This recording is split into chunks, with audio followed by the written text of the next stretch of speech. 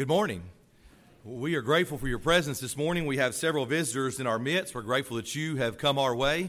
And as was already said, but we want to remind you, we will be having lunch in just a few moments together, and we will be having an afternoon service. And so we hope that you can stay and be a part of any or all of that.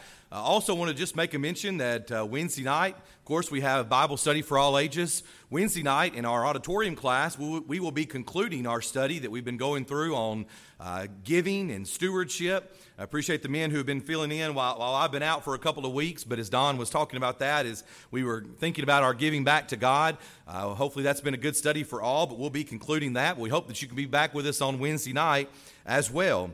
Vacation Bible School is quickly upon us, as Gary mentioned in his announcements.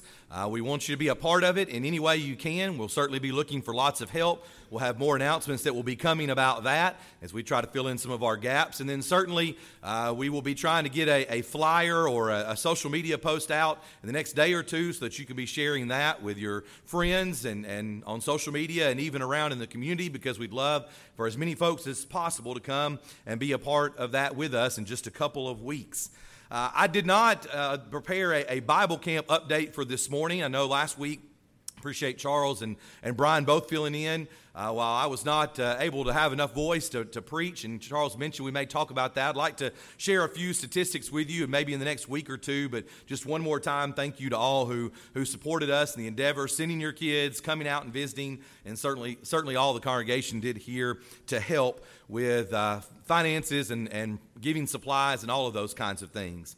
One final announcement before we get into the lesson, but just last week, the Polishing the Pulpit folks announced that they were putting out an app that you can download, that you can use to access their service. It's called PTP 365. The idea that Polishing the Pulpit is coming up in just a couple of weeks, but they have a service in which they put all the sermons online onto one service. And before last week, you could only access it through a web browser, through being online, a laptop or a computer, or maybe your phone, but through that. But they have completed working on an app, and so you can download that. I used it this last week in preparation for my lesson on Wednesday night with the East Ridge congregation.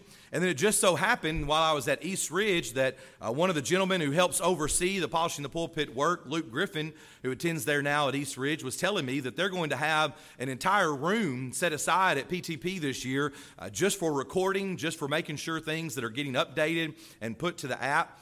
This is a service that they charge for, and our elders graciously pay for us to have access. It's a congregational key that we can use, and all you simply have to do is sign up.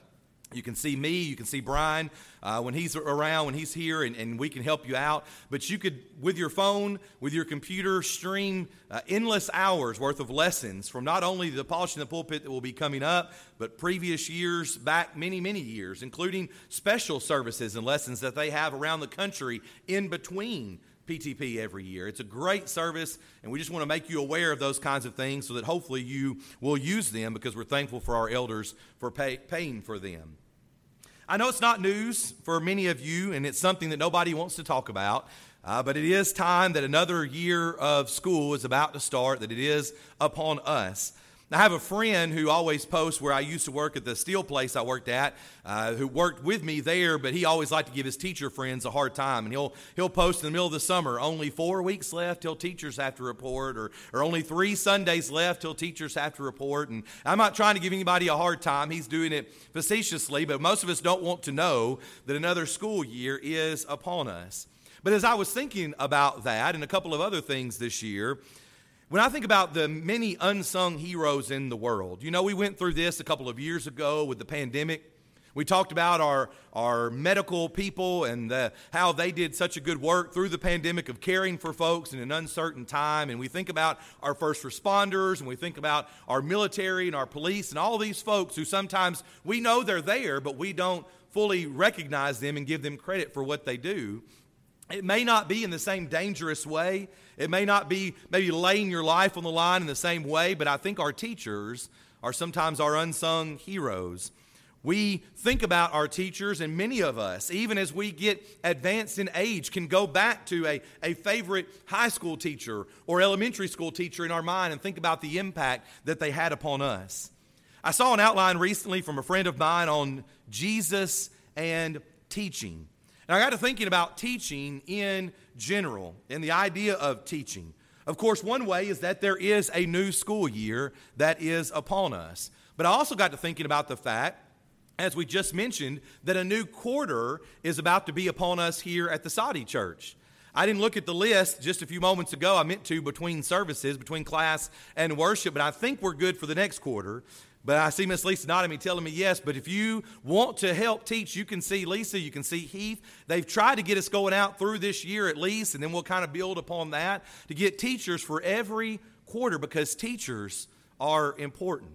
I know that I get to be the one that stands here each Sunday and fill the pulpit, or down there each Wednesday night and teach.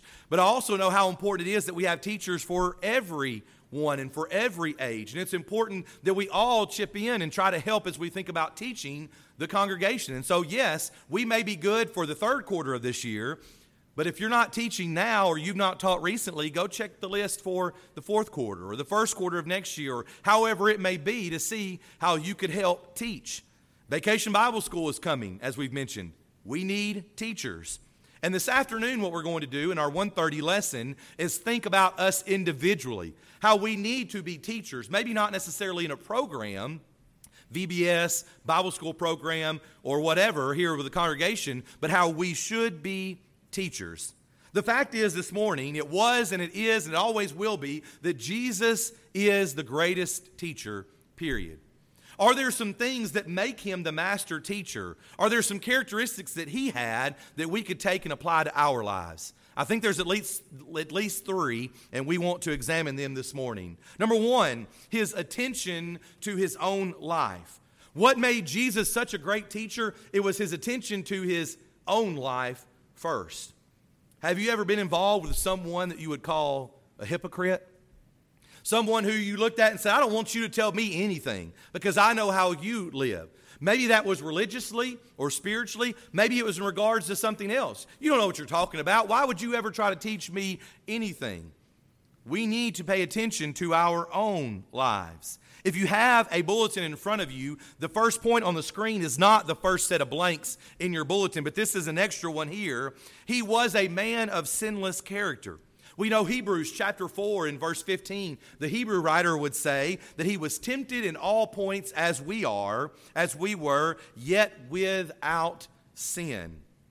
Peter would quote from Isaiah in 1 Peter chapter 2 and verse 22 about Jesus, who committed no sin, nor was any deceit found in his mouth. The other thing we might say when it comes to this idea of paying attention to his own life, it's a little phrase that's tucked away in Acts chapter 1 and verse number 1. You see, if I talk about famous teaching passages, famous passages that we all know, nobody's going to pick out Acts 1:1. But Luke records for us by inspiration there the pattern that Jesus followed in his own life. And here's what he did. He says, the former account I made, O Theophilus, of all that Jesus began both to do, first he would do it, and then he would teach it. He didn't just walk around telling everybody else what to do, but not following that himself. You see, it's a little small phrase tucked away there, but Jesus began both to do and to teach. Is that something that we practice in our lives? Paying attention to ourselves first so that we are able to teach. In fact, Paul said it as well to the young evangelist Timothy in 1 Timothy chapter 4, in verse number 16, 1 Timothy chapter 4 and verse 16. The concern, the warning from Paul is, take heed to yourself. Where should Timothy begin if he wants to be a teacher? Take heed to yourself and to the doctrine, and continue in them. For in doing this, you will save both yourself and those that hear you. It's not just about being the boss. It's not just about being a know-it-all, but it's about someone who is paying attention to themselves and then helping others. Along the lines of this first point, in your bulletin, we notice that he was a man of supreme consistency. In John chapter 6 and verse 38, he says, for I have come down from heaven not to do my own will, but the will of him who sent me. A few verses later, John chapter 8 and verse 29, he says, for I always do those things that please him. the Father. That's whose will he was after. And he was supremely consistent when it came to serving God. This is not something where he said, do this, but he didn't do it himself. He taught and he practiced the golden rule. Matthew chapter 7 and verse 12. He taught and he practiced loving your enemies. Matthew chapter 5 and verse 44. We don't have enough time this morning, but we could go on and on from there of all the things that he taught others, but he also followed himself. Jesus truly is the example that we should strive to follow. Now here's the deal. I'm fully aware he was perfect. I'm fully aware he was sinless. I'm fully aware that we cannot match him in that kind of way. As humans, we will struggle, but we should strive to follow his example. We have to pay attention to our own life. Not that we are sinless, not that we are perfect, but that we are striving to do the will of the Father. And if we are striving to do those things, then we are able to go on and teach. Because people can look at us, and you know what they'll know? They'll know we're not perfect. But they'll know and see that we're trying, that we're doing our best to serve God. And then maybe their ears will be open. Maybe their heart will be open to listen to the teaching that we want to share with them. Jesus was the master teacher. What made him the master teacher? Well, it was his attention to his own life. Number two, though, it was his application of the Scriptures. His application of the Scriptures. I appreciate Charles picking out songs this morning that went along with this idea. The idea of give me the Bible, that should be our mantra. Teaching others about Scripture. It was Jesus not only saying, hey, I'm the Son of God, I've got it all figured out, you simply have to listen to me, but pointing the way towards God's Word. First of all, he taught God's Word is the authoritative standard and guide. He taught that God's Word is the authoritative standard and guide. Was Jesus the authoritative standard and guide? In a sense, yes. But he didn't simply always say, look how wonderful and great and perfect I am. He would say that it was by his words that we would be judged, but he pointed toward God's Word. How often did he ask? How often did he ask? And I don't know the answer, and maybe it might take you a while to figure it out, or maybe it would take a simple Google search. But how often did he ask, have you not read? What was his point to his hearers? Have you not read? Matthew chapter 19 and verses 4 and 5, as they come to him and they ask him questions about marriage and divorce, what does he go forth to say? Have you not read that he who made them at the beginning made them male and female, and said, for this reason, a man shall leave his father and mother and be joined to his wife, and the two shall become one flesh. In Luke chapter 10 and verse number 26, a lawyer, we might be intimidated by someone like a lawyer. A lawyer comes to him and asks a question about eternal life. And what did Jesus say? He said, what is written in the law, and what is your reading of it? He would refer back to the Scripture.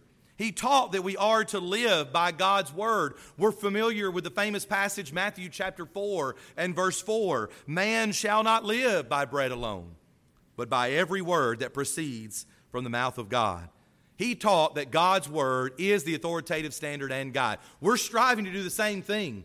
In a world in which so many people say that our guide is how I feel. It's what I think. If I think there's 27 genders, if I think that whatever else might be true, it's what I think. That's not what Jesus taught. He taught that God's Word is truth. John 17:17. Sanctify them by your truth. Thy Word is truth. We need to be impartial as best we can. And do you know how we do that? We don't stand upon what the elders say. You better not stand upon what I say, because I'm not perfect and I don't have it all figured out. We need to be impartial by teaching the simple truth of the Word of God. Now, I hope that as I speak the truth, you maybe can take what I say and use that, but I am human. I make mistakes and mess up. We need to be impartial and just teach the truth. Number one, regardless of the audience. Isn't that what Jesus did? The rich people, the poor people, those who were leaders, those who were followers, it didn't matter. Regardless of the audience, he taught the truth. Regardless, number two, of the potential response. You know what I'm guilty of sometimes? I'll be honest with you. You know what I'm guilty of sometimes? I'm guilty of looking at someone. I'm guilty of judging of whether or not I think that they would obey the gospel, or whether or not I think that they're worth it. I know that sounds harsh, but sometimes somebody might walk in those doors and they're dirty. They may appear to be homeless, and we make a judgment and say, well, I don't think they're worth our time. We might give them a little bit of food and send them on their way, but they're not worth it. We look at a family member and we say, they won't listen. We make judgments. Jesus didn't care about the potential response. Those who would listen to him, those who would reject him, it didn't matter. He still taught the truth. And also he taught God's word with a variety of approaches. We're going to touch on a couple of points this morning that I want to save for this afternoon, but we'll set the table here very quickly. He taught God's word with a variety of approaches. As we think about ourselves this afternoon being teachers, let's think about some of those approaches. But for this morning, consider how many people believe that the Bible is thousands and thousands of years old, it's out of date, it's out of touch, and it's no good for reaching people anymore. Jesus could take a truth, a simple truth, and use different ways to make that known. Let's just take one this morning, the receptivity of people and their hearts. We know that some people won't listen. We may not know that for sure, and we need to teach them like we said a moment ago, but some people won't. Some people will. Some people will mull it over. How did Jesus teach that? He taught it in the parable of the soils. Could we use a different illustration today, a different approach to teach someone about the idea of the receptivity of people's hearts? Sure. He used many different types of approaches, and we'll examine some of those if you'll come back and be with us this afternoon. But third and finally this morning, why was Jesus the master teacher? What made him the master teacher? It was his affection for people. His affection for people. Every person was important to Jesus.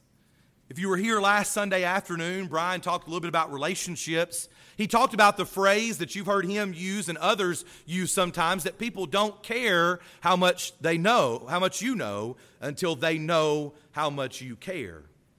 There's a little bit to that, of course. It's why we use it as a phrase. The idea that we can't just beat people over the head. We can't just be authoritative as the ones who have it all figured out and we're the end-all, be-all. But we have to show affection for people. First of all, about Jesus, we see that he was compassionate. He was a compassionate teacher.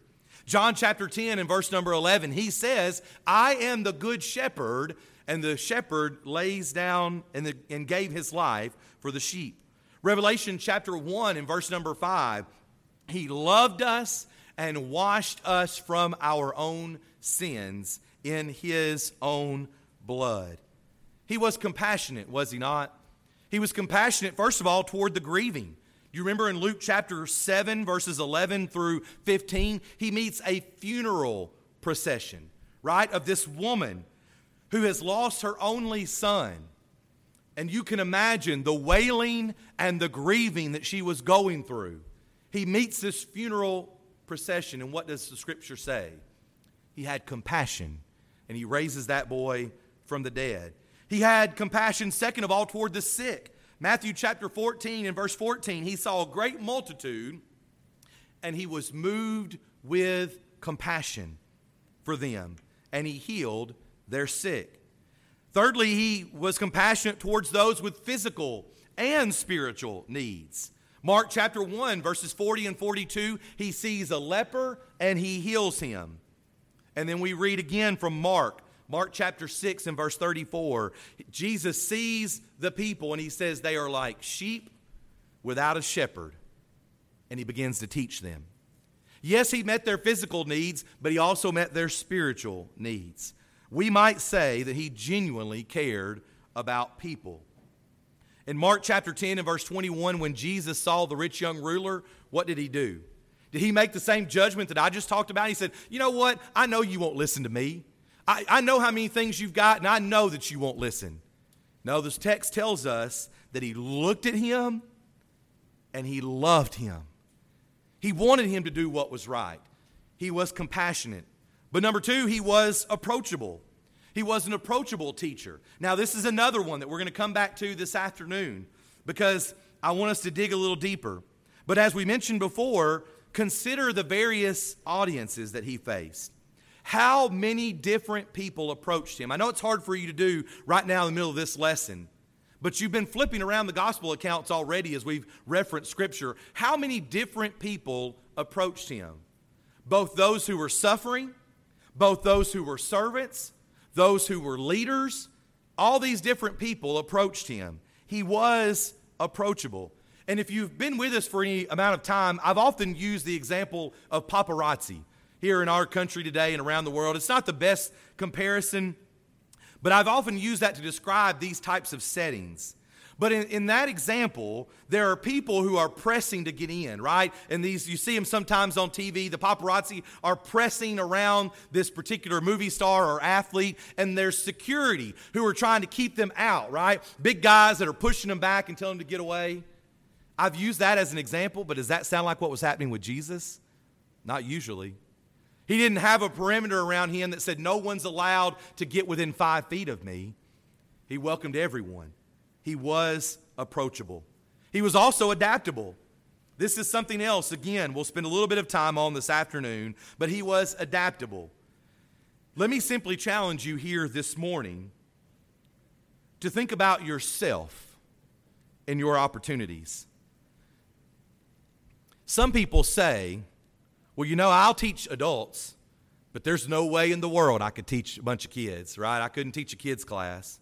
Some people say, well, I can do 7-year-olds. Give me 7-year-olds all day. First graders, second graders, give me them, but there is no way I would teach in front of adults. I remember being a youth minister, and one time we were doing a vacation Bible school, and they'd asked me to teach the adult class. And one of the other youth ministers that I was working with said to me as I was the intern, he shook his head at me and warned me. He said, you know, that's dangerous. You get in there with those adults, they'll eat you alive sometimes in that adult class, right? Some people say, well, give me kids all day, but there's no way I would try to teach adults. I don't feel like I can do that.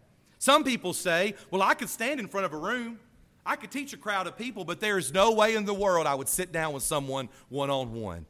And yet other people say, give me a small audience, but I would never stand up in front of a crowd. Jesus was adaptable. And I understand, even in my own life, some people look and say, well, you know, you're a preacher. You've been preaching. You've been speaking this many years. When I was a kid, I was not as out of my shell. I was usually the one that wouldn't hardly speak in class or do anything. And I kind of had to adapt. I kind of changed a little bit. I know that we all have different comfort levels. But can I challenge you this morning under this point to try to be adaptable, to try to push yourself, to step out of your comfort zone. Maybe it is children. Maybe it is adults. Maybe it's starting with a smaller group. Maybe it's going to a bigger audience. But as much as I love standing in front of you each week and proclaiming the Word of God, can I tell you that most of the conversions that happen, most of the true teaching that takes place, often takes place in a much smaller setting. I'm thankful to be able to preach, but maybe you were taught by someone in a one-on-one setting. I know that we can't be perfect as Jesus was, even in this manner, but could we stretch ourselves? Could we try to improve with our adaptability to say, yes, I'll try that. I'll try that for just a quarter. And we've said it, I don't know how many times, as the elders and deacons and all, we'll gladly put you with someone to try to learn to be a teacher. Just sit in on the high school class. Just sit in the kindergarten class and maybe see what happens, and maybe you'll find it's not as scary as you think. I know sometimes kindergartners are scary, but they're not as scary as you sometimes think. And maybe we need to be a little more adaptable. We might try to sum all of this up by saying that Jesus was simply remarkable. He was more than an instructor. Do you remember someone, if you went to college, maybe even high school, that you had as an instructor? You thought, you know what, they were a good lecturer, that they could deliver information and I understood it, but they were simply an instructor. They didn't seem very personable. They were kind of hard to get to know. They were a good teacher when it came to just simply giving instructions or facts. Jesus was more than an instructor. He spoke to his hearers' learning level. Do you remember in Mark chapter 4 and verse 33? Mark records for us, and with many such parables, he spoke the word to them as they were able to hear it. He was the master teacher because he understood his audience and their learning ability. Just a few moments ago, we sat in the college age young adult class that we've been having.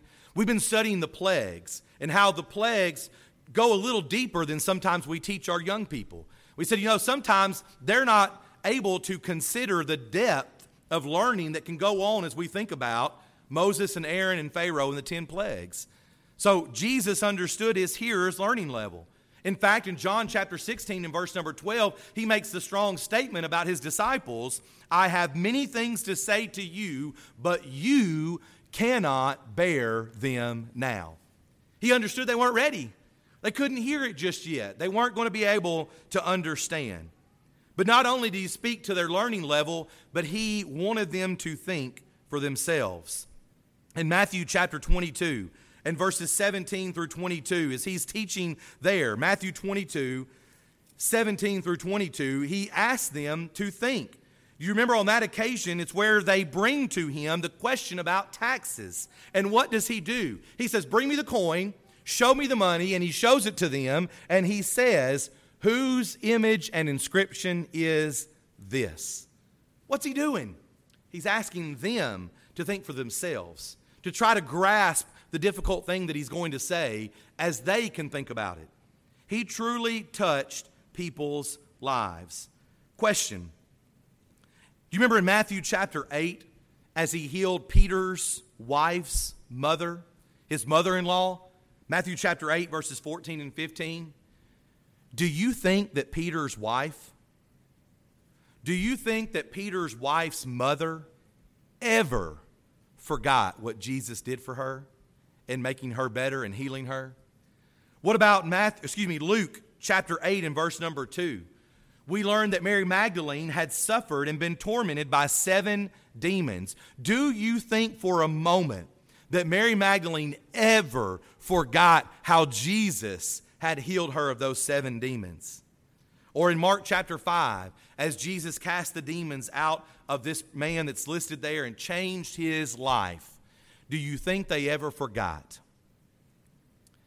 If you're here and you were taught the gospel, question, do you remember who taught you the gospel? I appreciate both Charles's comments, Bob's prayer about Carl and his work here as an elder. And I've heard many of you say, and I've heard Carl and Midge talk about how many people they taught in Bible class. And maybe many of them were baptized during that time, maybe they weren't. But so many of us remember the teachers who touch our lives. Jesus was remarkable. Jesus did that. Can we? Can we do the same thing? You see, he simply wanted them to have the best life. He wanted them to be faithful, to learn God's will and to go to heaven. He says in John chapter 10 and verse 10, I came that they may have life and they may have it more abundantly. Is that the way we're treating the gospel message? Is that the way we are treating our opportunity to teach? Or is it something that we're keeping hidden? In a couple of weeks, God be willing, we're going to stand right down here in the front with a bunch of kids in these pews, and we're going to sing a song where we hold our finger up and we talk about this light. And in that song, we talk about putting that light under a bushel. What do we do with our opportunity and our ability to teach? One final quote to remind us of Jesus' place as the master teacher. In John chapter 7 and verse 46, there's an officer who is supposed to bring Jesus to the leaders, and he comes back empty-handed. They're supposed to arrest him. When they come back empty-handed, the leaders say, what's going on? What happened? And what's their answer? No one, no man ever spoke like this man, the master teacher. We can't be the master teacher. And I'm not even trying to suggest that we can attain what Jesus did. But we should strive to be the best teacher we can be. And it's with that in mind that we pause here at the end of this lesson. And again, one more invitation to be back with us this afternoon. But we pause here to extend heaven's invitation. Let me tell you where we will begin this afternoon. There's a passage from the book of Hebrews that talks about how we should all be teachers. Well, what do you do with that? Are you sinning by not teaching? We're going to get into that this afternoon. But can I suggest to you that what we need to do is examine the greatest teacher there ever was and try to mimic what he did. As we stop this lesson, the truth is you can't teach what you haven't obeyed. And if you're here this morning and you've never been obedient to the gospel plan of salvation, we'll be singing to encourage you. If you are here and you're not a child of God, if you've not obeyed the gospel of Christ, you can't teach this to others. You can take a picture of this, you can write it down, you can have it in your Bible, but if you've not obeyed it, you can't teach it. Why not become obedient this morning? Maybe, brother or sister, you've done that, but you failed in some way. It could be that you've struggled to be the teacher that you need to be. It could be that you've missed the mark in some other type of way. Why not return to Christ? Why not return to service to God? Why not even this very hour? The elders of this good church would love to assist you in any way possible, even now as we stand together and as we sing.